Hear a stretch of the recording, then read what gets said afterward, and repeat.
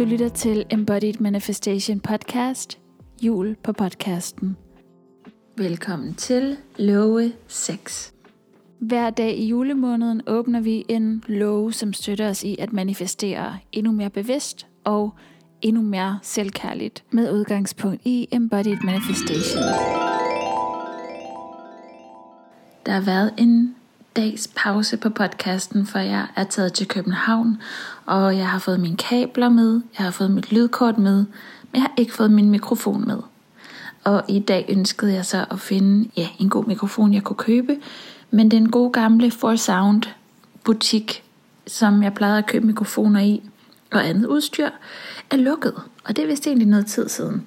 Så nu bliver der altså en optagelse på min telefon, og jeg håber, at kvaliteten er ok.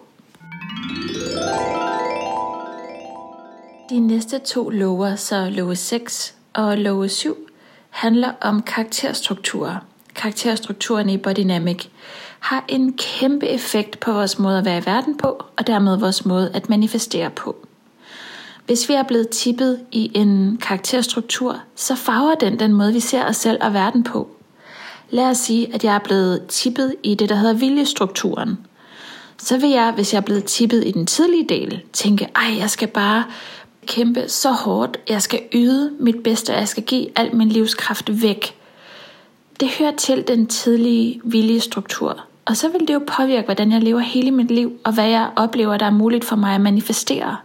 Hvis jeg er blevet tippet i behov, så vil jeg lede efter andres fejl. Jeg vil lede efter andres bekræftelse på mine egne besnærende opfattelser af, at jeg ikke er værd at elske.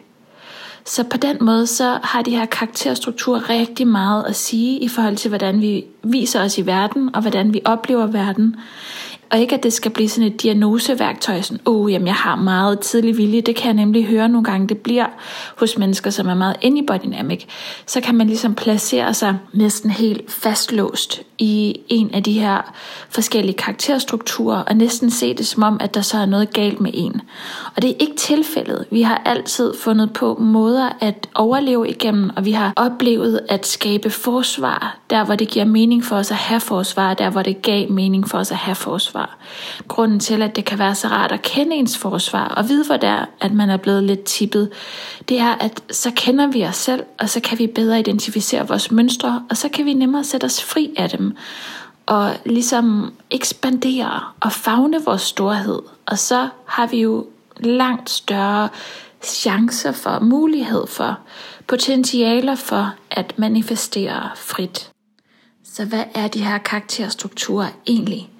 Det er udviklingsstadier, som vi alle sammen gennemlever, fra vi er fostre ind i livmoderen, og til vi er i puberteten. Nogle af os kender måske Freuds udviklingsfaser, nogle af os kender Eriksons, og Body Dynamic, det er så altså deres take på de her udviklingsfaser, som er stærkt inspireret af Alexander Lowen blandt andre. Det psykomotoriske perspektiv er, at vi sanser livet og verden med kroppen, før vi processerer det med sindet. Så det er kroppen, vi griber verden med. Det er kroppen, vi møder verden med, og så sekundært processerer sindet og skaber mening derudaf. Og det er selvfølgelig en vej med 2 vejbaner. Det går begge veje, men det psykomotoriske perspektiv er, at først møder vi verden med kroppen. Og bare tænk på et barn, der først griber noget, og kognitionen kommer ligesom senere. Fortolkningen af, hvad der er sket, kommer senere. Og Dynamic har så opdaget, at i takt med, at vi på det bevægeudviklingsmæssige plan mestrer nye kropslige færdigheder, altså i takt med, at vi som børn får mere og mere beherskelse over vores muskler og bevægelser og kan bruge det mere og mere bevidst, på samme tid er vi beskæftiget med de her psykologiske temaer. Så der sker simpelthen en udvikling både kropsligt og psykologisk, og den hænger sammen. Så hvis vi for eksempel er i den karakterstruktur, der hedder behovsstrukturen, som jeg nævnte lidt tidligere, så er der nogle helt specifikke muskler, som barnet i den her periode, for det er også en aldersperiode, er i gang med at mestre, det vil sige bevidstgøre. Barnet kommer ikke bare ud af forældrens mave og kan smøre sin egen madpakke og gå. Nej, der sker simpelthen en gradvis bevidstgørelse af musklerne op igennem barndommen, i takt med, at de her muskler bevidstgøres, så er der særlige specifikke psykologiske temaer, som barnet er beskæftiget med. Så i behovsstrukturen, så er barnet beskæftiget med sin ret til behov, sin ret til at få sin behov opfyldt, sin ret til sin egen rytme osv. Og samtidig er der nogle helt specifikke muskler, som er i gang med ligesom at komme online, som er i gang med at blive bevidstgjorte. Og på den måde hænger musklerne i kroppen sammen med de psykologiske temaer, og dem kan vi så tilgå. De her temaer kan vi tilgå, når vi arbejder med kroppen og omvendt. Så alt, hvad der senere bliver til en tanke, det har rod i kroppen. Kroppen er fundamentet for vores identitet. Så den første karakterstruktur, som vi alle er vokset igennem, den hedder eksistens. Eksistens handler, som navnet antyder, om retten til at eksistere. Og den periode foregår fra andet trimester til vi er omkring 3 måneder gamle. Så det er altså en periode, hvor vi er dybt beskæftiget med, har jeg ret til at være i verden? Er jeg ønsket? Er min eksistens ønsket? Er min eksistens berettiget? Har jeg lov til at være her? Simpelthen retten til at eksistere er vi dybt optaget af i den her periode. Så eksistens handler om vores ret til at eksistere som et spirituelt, energetisk og følelsesmæssigt væsen. Retten til at være mig, og retten til at blive taget imod i verden på baggrund af, at jeg er mig. Man kan så blive tippet i 2 perioder, fordi hver eneste karakterstruktur indeholder 2 perioder. En tidlig periode og en sen periode. Det vil sige i starten eller i slutningen af fasen. Hvis vi bliver tippet på et eller andet tidspunkt, hvor vi er nærmere slutningen, så har vi det, der hedder en sen position, og bliver vi tippet i starten af perioden, eller nærmest mod starten, så har vi det, der hedder en tidlig position. Så hvis vi er blevet tippet i den tidlige position i eksistens, det kan være sket, hvis forældrene havde snakket om en abort, hvis forældrene gik og ønskede, at barnet skulle have et andet køn, hvis forældrene oplevede noget voldsomt traumatisk eller chokerende, eller hvis der på andre måder var chok eller aspekter eller sammenhænge, som for fosteret eller den lille baby oplevede som truende på deres eksistens. Hvis de oplevede energetisk, at deres liv var i fare, og at der blev sat spørgsmål ved deres ret til livet.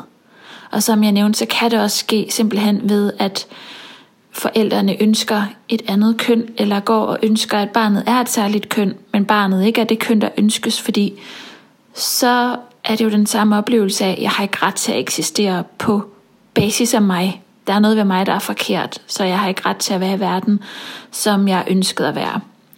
Hvis vi er blevet tippet i eksistens i den tidlige position, så er vi blevet det, der hedder mentale. Og hvis vi er blevet tippet her i den tidlige eksistens, så kan der være noget af os, som aldrig helt har valgt livet. Noget i os, som bliver ved med at holde lidt tilbage. Noget i os, som ikke committer os 100%. Og måske har vi ligefrem fundet nogle indre fantasiverdener. Vi vil være meget mentale, hvis vi er blevet tippet i den tidlige eksistens, fordi det vil være allernemmest at søge tilflugt i sindet. Og være rigtig kløgtig til at regne tingene ud, og rigtig intellektuelt måske, men have svære ved det med følelser, og have svære ved at mærke retten til livet, og svære ved et emotionelt møde med livet, fordi der ligesom er blevet skåret af fra kroppen. Så der kan være sådan lidt et split nærmest mellem hoved og krop, hvis man er tippet i den tidlige del af eksistens, og altså er blevet det, som man i bodydynamic kalder mental. Så hvis man er mental i bodydynamic, så kan man godt føle sig lidt overvældet af livet. Man kan nemt føle sig overvældet, fordi der ikke er sådan specielt stor rummelighed i forhold til at containe følelser og ups and downs. Mentale mennesker har rigtig ofte et stort behov for at føle sig forstået. Fordi det er intellektuelt og det er mentalt, så der er et stort behov for at føle sig forstået. Er man blevet tippet i den senere periode af eksistens, så taler man om, at man er blevet emotionel. Så her har man altså gennemgået den første tidlige eksistensfase og oplevet retten til livet. Men så er der sket en tipning senere. Det kan være, at forældrene er blevet deprimeret. Det kan være, at der er sket en ulykke. Det kan være, at der er sket et eller andet, som på en eller anden måde igen har oplevet som en trussel for barnets eksistens. Men det har altså levet igennem den første periode, hvor det har valgt livet. Så emotionelle mennesker, ifølge Bodynamic, de har virkelig brug for at opleve sig mødt, følt. Fordi de har en meget stærkere sådan kontakt til det følelsesmæssige aspekt, men det fylder sig til gengæld meget ifølge Bodynamic. Så hvor det hos de mentale er det mentale, der fylder meget, så er det hos de emotionelle følelserne, der fylder rigtig meget. Og de kan være meget sådan ekspressive og meget storslåede og store armbevægelser, de her mennesker, som er blevet tippet i den sene fase af eksistens, som altså handler om følelserne. Og det, der altså er hovedtemaet i den her eksistensfase, uanset om man er mental eller emotionel, det er, har jeg ret til at eksistere som mig, med alt, hvad der er mig på alle planer? Og den måde, man så udlever sin frygt for, at man ikke har ret til det, det sker så enten igennem det mentale, altså flygte lidt fra virkeligheden, flygte lidt fra livet, eller igennem det følelsesmæssige, at kæmpe for livet, kæmpe for kontakten, prøve at sætte alt ind på at bevare kontakt. De emotionelle, dem der er tippet i den emotionelle fase, de kan opleve stor frygt og ængstelse, hvis de oplever, at de ikke bliver set, at de ikke bliver mødt. Så er det som om, at deres oplevelse af retten til at eksistere, den helt glipper. Så begge mennesker er optaget af det her med deres ret til at eksistere, både den mentale og den emotionelle, men de gør det på forskellige måder, og basis er en frygt for ikke at have ret til at eksistere, for der er sket en tipning, hvor man har oplevet sig truet på sin eksistens helt fundamentalt. Så man kan spørge sig selv, er jeg en, som undviger kontakt en lille smule? Er jeg en, som er meget optaget af at analysere og udtænke, og som egentlig har det bedst, hvis ikke jeg skal forholde mig så meget til følelser? Og er jeg en, som godt kan blive lidt overvældet af andres følelser? Det vil være den mentale side. Og det er jo heller ikke, fordi det ene skal udelukke det andet. I Bodynamic taler man bare om de her, enten den tidlige eller den sene, og hvordan det så kommer til udtryk. Og ja, som nævnt, der er selvfølgelig mange flere nuancer. Det her det er bare for at kaste en lille smule lys over det, og give sådan en lille smule anledning til overvejelse. Man kunne også være den emotionelle, hvor man vil være meget optaget af kontakt, og hvis ikke der opleves kontakt, eller hvis ikke man kunne mærke den andens nærvær, så kunne man måske opleve stor ængstelse. Måske vil man være en, der var lidt bombastisk og lidt storslået og havde store følelser. Så kunne der måske være tale om, at man var emotionel. Man kan selvfølgelig også have en, Bodynamic kalder det en sund position, at der ikke har foregået en tipning i den her periode. En overvejelse kan være, oplever jeg min ret til at eksistere? Hvornår føler jeg mig truet på min ret til at eksistere? Har jeg 100% sagt ja til livet? Har jeg committet mig til livet? Og mærker jeg min ret til at være mig i hver eneste celle? Det er noget, som vi kan tænke lidt over, og det er jo rigtig spændende også at have human design perspektivet med ind over, for human design taler meget eksplicit om mental definition og emotionel definition, og vi kan godt have begge dele, og det kommer til at se forskelligt ud, alt efter hvordan vores human design ser ud. Men så kan det også være lidt spændende at have det her med ind over, okay, hvordan har jeg det med min eksistensberettigelse? Er der sket noget i mit liv, som på en eller anden måde kan have tippet mig? Det kan have meget at sige i forhold til, hvorvidt vi virkelig vælger livet, og hvordan vi indgår i relationer, og vi ligesom kæmper for at prøve at bevare en kontakt, for at mærke, at vi har ret til at eksistere. Og som jeg har nævnt nogle gange, så har de her mønstre rigtig meget at sige i forhold til, hvor frie vi er til at manifestere. Jeg glæder mig til at fortsætte den her snak, fordi vi lige er blevet, nu hvor vi snakker om tipning, er blevet tippet en dag. Så kommer låge 7 i morgen kl. 12, og låge 8 kommer kl. 20 som sædvanligt.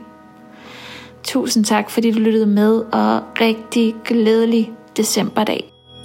Hej då!